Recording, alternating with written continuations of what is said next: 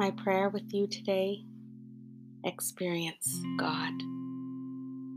We bow in prayer because we want that intimate relationship with the Lord. We want to experience and achieve intimacy with Him that nobody can come between, that nobody can take away, that nobody can divide. We bow constantly in prayer because we want the Lord to hear us. We want to experience His answer, His closeness, His love. We want all that He wants for us, and more than anything, we want Him. Psalm 116, 1 and 2 says, I love the Lord, for He heard my voice. He heard my cry for mercy. Because He has turned His ear to me, I will call on Him as long as I live. We continually bow in prayer because of what the Lord has done, because we know He's heard us before, and we continue to pray that He will continue hearing us. And when we read scripture like this, it reminds us He's heard our voice, He's heard our cry for mercy, He's turned His ear to us, so we can keep going to Him because of His faithfulness. It's not because of anything we have done, but it is because of His faithfulness that we get drawn back into His presence. Because God is who He says He is, and He always will be. The God who hears us, the God who listens to us, the God whose heart is moved by our cry.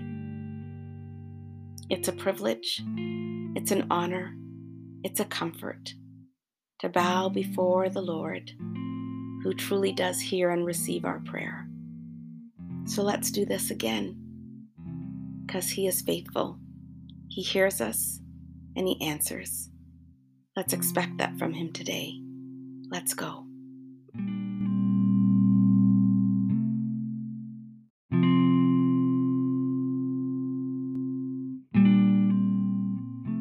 Let's pray.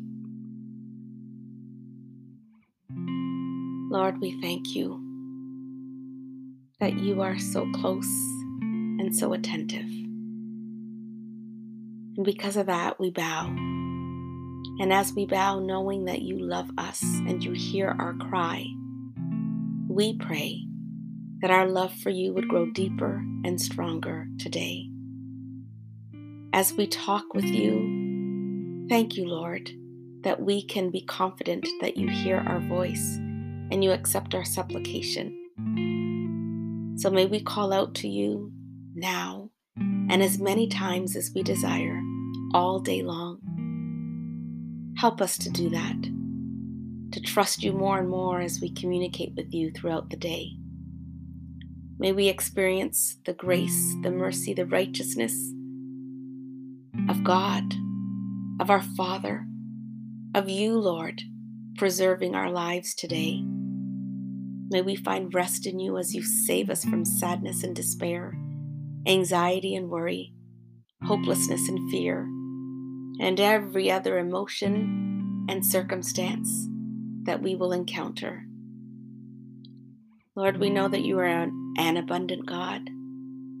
So may the abundance and generosity of Your presence, of Your strength, of Your comfort, of Your joy and Your love fill our heart and our experiences today.